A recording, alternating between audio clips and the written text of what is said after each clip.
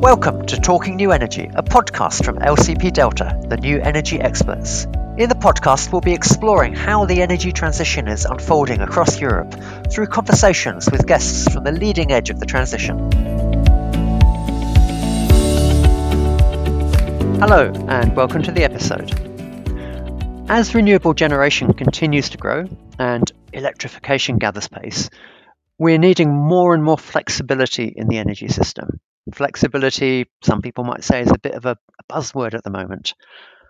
Part of this flexibility is going to come from the demand side, but part of it will come from bigger assets that have supplied flexibility in the past, like coal and gas generators, and now big batteries as well. Today, we're going to look at how the markets for flexibility are emerging across Europe, where they're at, where they're headed, in particular looking at the demand side. And it's a perfect time to do this, as my LCP Delta colleagues, Lucy Murley and Jon Ferris, have just published the annual market monitor for demand-side flexibility. So, hello, Lucy. Hello, Jon. And hello, Jon. Hello. Now, demand-side flexibility, I think most listeners will be able to describe it to some degree, but it's certainly one of those topics where if we asked everyone to give a precise definition, people might struggle. Lucy, can you help us with that? Certainly. I will just read our definition so that we're all on the same page. So we define demand-side flexibility as a deviation to the planned consumption, generation, or use of storage in a response to a price signal. And this could be from a residential or industrial or commercial asset, and it can also be done via an individual asset or a group of aggregated assets. Okay, and so to say that in a slightly different way then, these assets, be they an electric vehicle, a CCGT, a gas generator, a battery, they were going to do something, but because of the price signal, they do something different. Okay, so if I have an electric vehicle, and if I'm charging it between midnight and 5 in the morning because my tariff is cheap, is that demand-side flexibility? Yes, it is demand-side flexibility, but I think you've picked the one example where there's obviously a caveat. So there's a slight difference within demand-side flexibility of implicit and explicit flexibility. Yep. When we say implicit flexibility, we mean cost savings for the consumer, i.e. that the tariff that you're charging on between 12 and midnight, or so 12 and 5. I can save money by charging at a cheaper time, and that would be implicit. Yes. Okay. Explicit flexibility is where the consumer gets revenue for that change of consumption or generation. And you get paid money rather than saving money. So if someone said to me, I will pay you £2 not to charge your EV between 8 p.m. and 9 p.m. tonight, that would be explicit flexibility. Precisely. Okay. It could be with an EV, could be with a big battery, could be with a industrial process, could be with anything. So now we've got our definition clear. Let's look at the market for flexibility. And of course, there isn't a market for flexibility. Every European country is different. Jon, can you help us think about how we should be thinking about the markets for flexibility or the markets for demand-side flexibility? What's the right way to think about this? So we've seen a huge change in thinking about markets for demand-side flexibility over the last 5 or so years, where it started with looking at markets for specific assets for demand-side flexibility. So a couple of examples of that are the electricity demand reduction pilot in the GB, which was a precursor to the capacity market, but explicitly only open to demand-side flexibility. So these markets tend to have regulated prices and are quite small. So that's like a carve out, or we'll create a special market for demand side flexibility. Yeah. Yes. And compared to the potential and growing capacity for demand-side flexibility, it really doesn't match the needs, and there's no opportunity for supply of flexibility from the demand side to come into the market and potentially compete with the older, larger assets that have traditionally provided flexibility. So the trend is very much towards system operators defining what their needs for flexibility are and then opening up their markets to all assets, whether it's the large generators, batteries, big and small, or demand side, in order to achieve the lowest cost to the consumer of managing the system. Okay, so you could think of a playing field analogy. The playing field is level, whether you're demand side, whether you're a customer with an electric vehicle like myself, or you're a big gas generator. So there's playing field's got to be level. Not got to be. It could be level. And the other playing field analogy in my head as you were describing that, John, there's a main pitch, and the big assets have been playing on that main pitch for a while. And then it's like the demand side was starting to play on a little training ground to the side as system operators carved out these special markets. But what we want is everyone playing on the same pitch and the pitch to be nice and level. That's a good analogy, although I might extend it a little bit further, that it was even worse than that. Right. That the big generators and the system operators were involved in backroom deals, bilateral contracts that weren't transparent, that weren't even happening on the pitch at all. So the first step, and this has been driven by particularly the Clean Energy Package and the European Balancing Guidelines, has been to move away from those bilateral opaque contracts to a pitch where people can see what's going on. A proper market. A proper market. And gradually the requirements have changed to allow all types of assets to be able to participate in those markets, to be able to play on the same pitch rather than a separate carve out. Yeah, okay. And where the analogy breaks down is probably there's a number of pitches because there's a system operator responsible for the national system. Then you've got markets in the wholesale market, the intraday market, for example, or balancing mechanisms.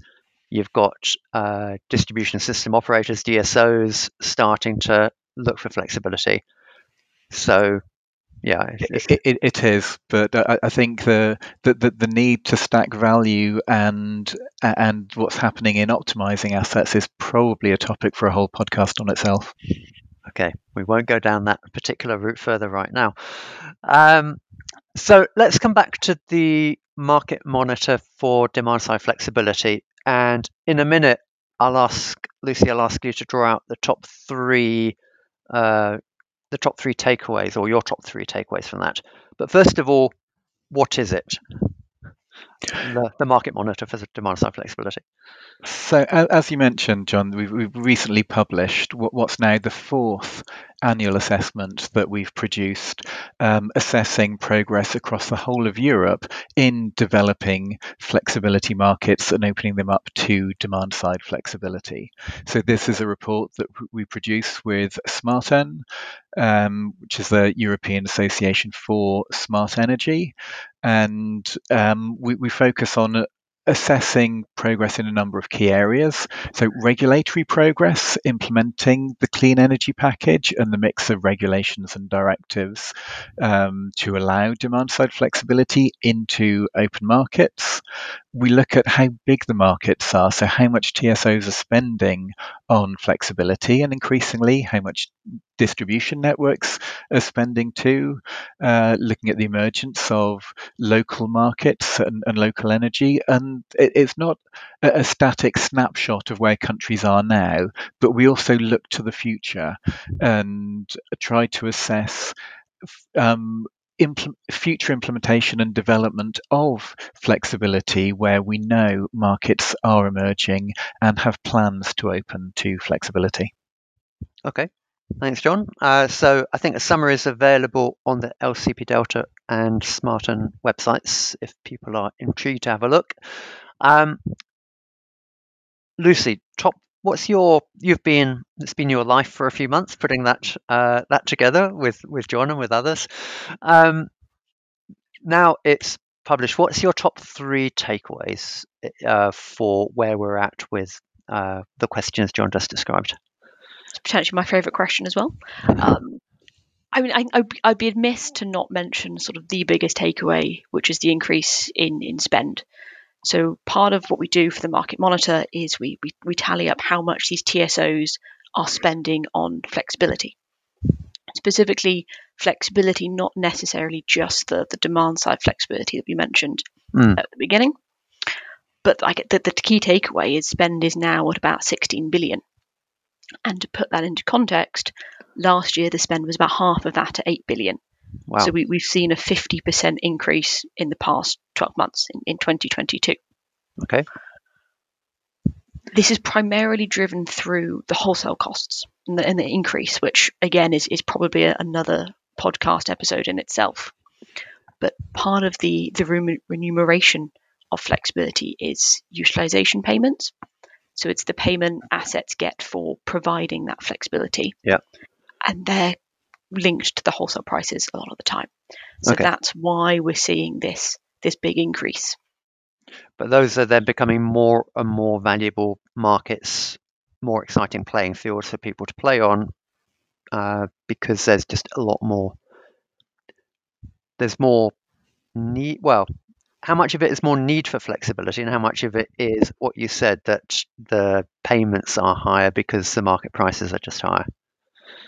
Again, that's almost the perfect question in the sense that you've hit the nail on the head. The volume that was procured didn't change significantly. Okay. There was a small fluctuations, yes, but overall the need for flexibility wasn't significantly different.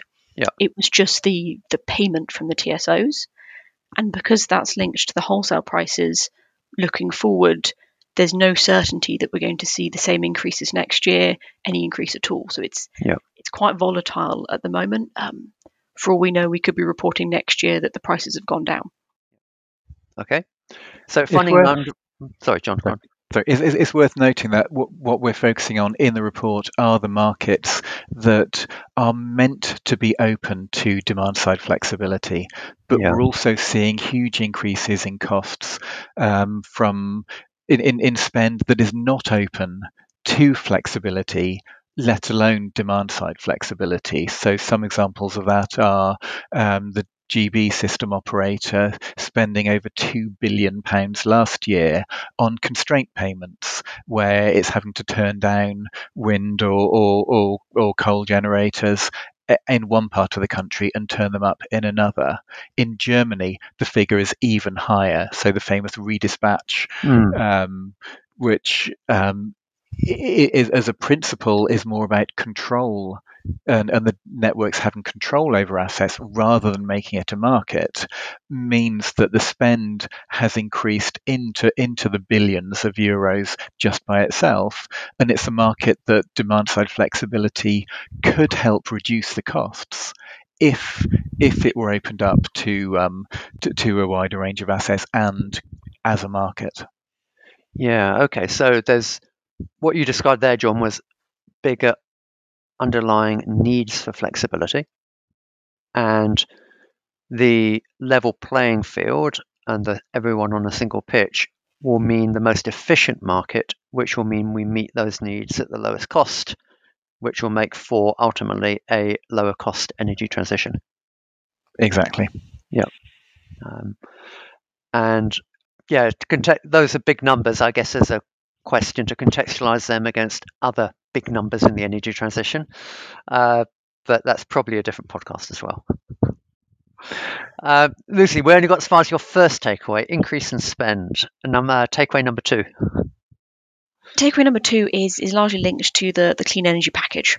So part of the clean energy package is the idea that these ancillary services or these value streams should be open and accessible. Mm-hmm. And we've seen a very positive growth in these value streams being open and accessible to demand-side flexibility. loops back to the level playing field. The more accessible the market, the lower cost and the better system that we can provide. Yeah. In the past 12 months, we've seen, just as off the top of my head, Greece, Slovenia, Romania, sort of the southern and eastern European countries have opened their markets to flexibility in a slightly different way than you'd say Germany or GB or France have done. They've almost leapfrogged. They've gone from pretty much closed to almost entirely open, rather than it taking a decade to get there. So using that analogy I described earlier, some of the markets like GB, Germany, had Jon's shady backroom deals, and then a pitch for the big people, and the demand side was playing on a training pitch, and they gradually come together. Whereas those countries you just talked about, Greece, Slovenia, Romania, are going from probably I'm generalizing here, so shady backroom deals to a pitch where everyone can play on that's quite level. Is that a way to describe it? Yes, in practice, that is what's happening. In reality, going back to that big 16 billion, there's still questions on the activation of these demand side flexibility assets. How much are they actually getting of that 16 billion? Okay. It's technically open and accessible, which is definitely a positive. But the next question is, now they're open, how many of these assets are going to pre-qualify? How many other TSOs are going to call upon to provide that flexibility? So in theory, sorry, go on, Jon. So they might be substitutes in the team, but then they're not getting on the pitch as much as they could. Yeah. Or in theory, the pitch is level, but in practice, it's only level for We can go down rabbit holes with this analogy I started. Okay. Takeaway number 3. Takeaway number 3 is ups and downs. So yes, we look at the TSO flexibility, but we also look at distribution flexibility. So the more low voltage regional flexibility. Yeah. On the one hand, it's positive that we're even talking about it, because it does address a need in the energy transition and the flexibility space, but it's only really emerging in GB in the Netherlands. So there's pockets of innovation and there's pockets of activity. But if we were to say, how is DSO Flex progressing across Europe, it's disjointed and at times quite stagnated. So there's definitely more to be done to increase liquidity, lower barriers of entry, and make the low voltage flexibility more accessible. And is a counterfactual so a DSO will, a distribution system operator will procure flexibility because they've got particular problems on their network? Generally, yes. So it's constraint driven primarily. Yeah. And the counterfactual to procuring flexibility would be invest in traditional network assets. Yes, precisely. Put more copper in the ground. So there's generally an option that's not flexibility in order to solve the issue. Yeah. So a question to both of you then. The reason that Great Britain and the Netherlands are doing more, or the DSOs in GB and Netherlands are doing more with flexibility and other countries are not. How much of that do you think is because other countries don't have those big challenges, or those challenges on their distribution networks? They don't have the constraints, the problems to solve? Or how much is it they're quite understandably doing what they've always done to solve these problems, which is invest in traditional network assets? So it's worth considering the two aspects of congestion on the local network. On the one hand, you've got the traditional demand-driven congestion, where distribution networks have been incentivized to ensure that they can meet peak demand. Now that's changing, particularly in the built-up areas. So we're seeing that in the UK, in the Netherlands, to some extent in Sweden, where we're seeing trials in the cities of demand flexibility, where demand is increasing. We're seeing more electrification of heat, more EVs, and we're putting demand into areas where it's hard to build out the network. And alternative solutions are increasingly needed. The other side of that is where we're seeing distribution connected generation. So traditionally, the big power plants were located on the transmission network, on the power system. We're now seeing generation, renewables in particular, on the distribution network, and that's causing congestion where there's more power being generated than can be consumed, where the network's not been built to accommodate it, and flexibility can allow more renewables to be connected. So I was looking at Poland recently, actually, for photovoltaics, for solar energy, and it's had a staggering growth in residential rooftop solar. And there's potentially going to be very fast growth in utility scale solar. But the DSOs there they've coped with the solar boom of residential solar, but it's causing them some challenges. So DSO, if they used flexibility, that would be another tool in their toolkit to cope with that sort of challenge you just described, Jon. It is, and so far we've been talking about distribution network flexibility and the procurement of that flexibility in order to help manage the network for their purposes. I think there's a flip side to that we highlighted in the Market Monitor, that in Northern Europe we're seeing that model of network operators procuring flexibility to resolve local issues. In Southern Europe, we're seeing much more growth in local energy communities and the right to share energy. And that's quite a different approach to incentivizing local balancing, where there is a growth of renewables. It might be that there's a lot of rooftop solar, but the inhabitants of those houses are not in at that time.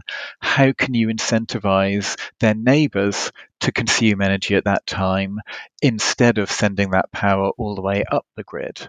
And that's something that we're seeing slowly emerging, but we have seen a leak of the proposed electricity market design amendments that were expected to be published next week, where the need to incentivize and enable energy sharing, both from communities and self-consumption, is a key factor that's being introduced. Okay. So the right to share energy, the ability for peer-to-peer trading to be facilitated is likely to be a new part of the electricity directive. That'll be quite controversial in some circles, I think, Jon. Not saying good or bad, but I think it will. Markets are not set up for that in a big way today, are they? No, and it's interesting that forms part of the update to the electricity directive, which means that the member state, each country, is going to be in a position of implementing that directive as they see fit, as opposed to a regulation where you would see a standard approach that's mandatory across all countries. So I think we're going to see it emerging more quickly in some countries. We're going to see a lot of innovation. Yeah. However, the fact that it's now a formal part of the clean energy package, I think we're going to see that advance much more quickly than we have in the last few years. Yeah. Okay. So just coming back, Lucy, to your third takeaway, not much activity with DSOs procuring flexibility outside of Great Britain and the Netherlands. Whereas now, I'll ask you a slightly forward-looking question, both of you. How much do you think that will change in the next years? And Jon, to your point about local energy communities and energy sharing peer-to-peer, will that become important part of the overall European flexibility markets? I guess to answer the first bit, will it change? I think the short answer is yes. It's a bit of a chicken and egg situation. The more low voltage assets that we put on the system that can provide flexibility means there's more constraint, but those are the very assets that can help solve the constraint. So that there's definitely going to be a need for these flexibility markets. Yeah. But that also presents bigger questions that I don't necessarily think we have answers for, such as sort of if you have in Germany 400 DSOs, 600 DSOs. Do you have a standardized process? How does that work? Yeah. How do you coordinate your distribution flexibility with your transmission flexibility? Who wins if a single asset needs to provide both at the same time? So these are quite big questions that aren't going to be answered overnight. These markets aren't going to suddenly open up. Right, they're key considerations now that if we say in the future there's more distribution flexibility, these questions need to have at least an inkling of an answer before the distribution flexibility becomes widespread. Well, at the moment we're seeing trials, experiments, tests, but not necessarily answers to those big questions. Yeah. If we're going back to sports analogies, how do you get over the last hurdle of making it commercial? Yeah. Okay, I'm going to ask one more question before we bring out the Talking New Energy crystal ball. So in the demand side flexibility is a subset of flexibility, or markets for flexibility can be served by demand side assets. But those demand side assets can take many forms, from the electric vehicle in my driveway through to a commercial building that can turn its HVAC system up and down, through to a big industrial process. Can one of you give our listeners a feeling for the balance in activity between maybe those three categories: residential, commercial or small industrial, and big industrial assets that all together comprise demand side? It's probably worth thinking about implicit and explicit flexibility separately at the moment. For residential assets, the cost and complexity of aggregating many thousands of assets to meet the minimum volume required to participate in markets is generally prohibitive. So there's not much of that at the moment. There's not much of that, but we are seeing the emergence of dynamic tariffs and price signals that consumers and assets can respond to, and in order to provide a relatively low cost system flexibility that's really facilitated by the emergence of smart meters. So you don't need to install specific metering equipment in order to reward this behavior. Yeah. An example of that, John, will be, I think, I was looking at our electric vehicle driver survey last year, and in some markets, half or more than half of EV drivers are on a smart tariff. So that's, I guess, an example of where implicit can emerge. Exactly. Quite quickly if there are tariffs. And these tariffs can change the baseline against which the system operators are looking to procure flexibility services. So that was a residential sort of implicit-explicit split. Of the other two types, the commercial buildings, small industrial and big industrial, are we seeing more from is it most of the demand side still from big industrial processes turning up and down, or are we starting to see larger numbers of commercial, small industrial? Maybe again, thinking of explicit rather than implicit. I think if we think of it explicit, we're still going to see them. There's always going to be a place for those assets. Again, I think the question around there goes more towards, if you have your C&I asset or industrial asset, it has a primary purpose. I think that's where the consideration needs to come in. If you're a bricklaying factory, your primary purpose is to lay bricks or make bricks. Yeah. So it's, how do we fit a system? How do we fit flexibility around that primary purpose? Is it through aggregation, incentives, data transparency, all of these different elements? Definitely a role. It's just that there's lots of pieces to fit together for it to be accessible. And that's where the challenge. Sorry, go on, John. And the challenge for demand side flexibility now is that we're seeing the rapid emergence of big batteries on the system, that their sole purpose is to trade in the markets to provide flexibility, and they are dominating the emergence of the faster acting explicit flexibility markets in a way that demand side can't compete. However, coming back to your question about the local markets, the big assets tend to be connected in areas where they can't resolve these local congestion issues. So there is an opportunity, as we see local and DSO markets emerging, for demand side to meet those needs and find a niche in the flexibility system. I think we're starting to unpack some of the myriad of complexities and detail in this area.